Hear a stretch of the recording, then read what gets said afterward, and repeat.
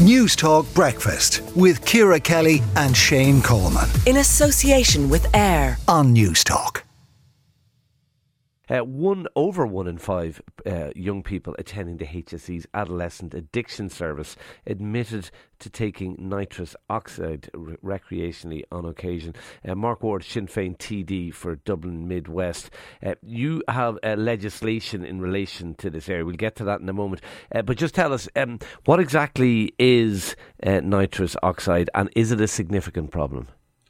It is a significant problem, Shane, and thanks for having me on. You only have to walk around any house and estate in my area or anywhere across Dublin and outside of Dublin, and you will see discarded canisters lying around the road.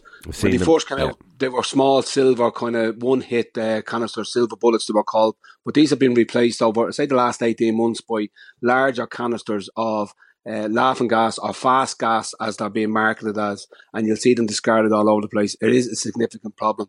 What it does is the young person or the person taking it will inhale this. It will cut the supply of oxygen to the brain for a short, brief amount of time. That gives the person that euphoria feeling and that lightheadedness that which is known, which gives the name for laughing gas. But that has severe and could have long-term neurological problems for that person that's taking that. It seems to be quite a widespread problem.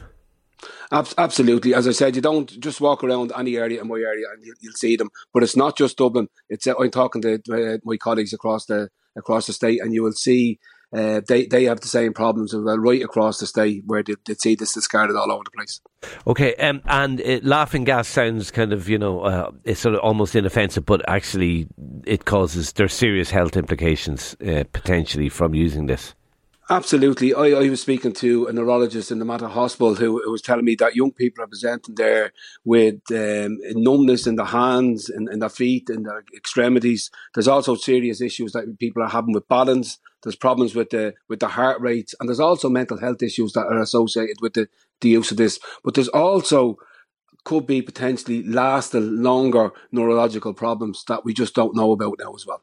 Okay, you have moved legislation on this. Tell us what you're hoping to achieve by this legislation. So the legislation, it's similar to what was introduced in Holland in January this year. It's had to be introduced into Holland. And what it basically is, it regulates the use of nitrous oxide outside medical and catering industries, because it has got a legal use. So it's used in the medical industries it's used as a kind of a pain relief. But it's also used in the catering industries, most notably as a propellant for whipping cream. The bill I'm introducing is to regulate that it can't be sold outside of them industries. But it won't criminalise the young person for the possession of nitrous oxide, but it would give the Gardaí the power to confiscate it. Are the government going to take on this legislation?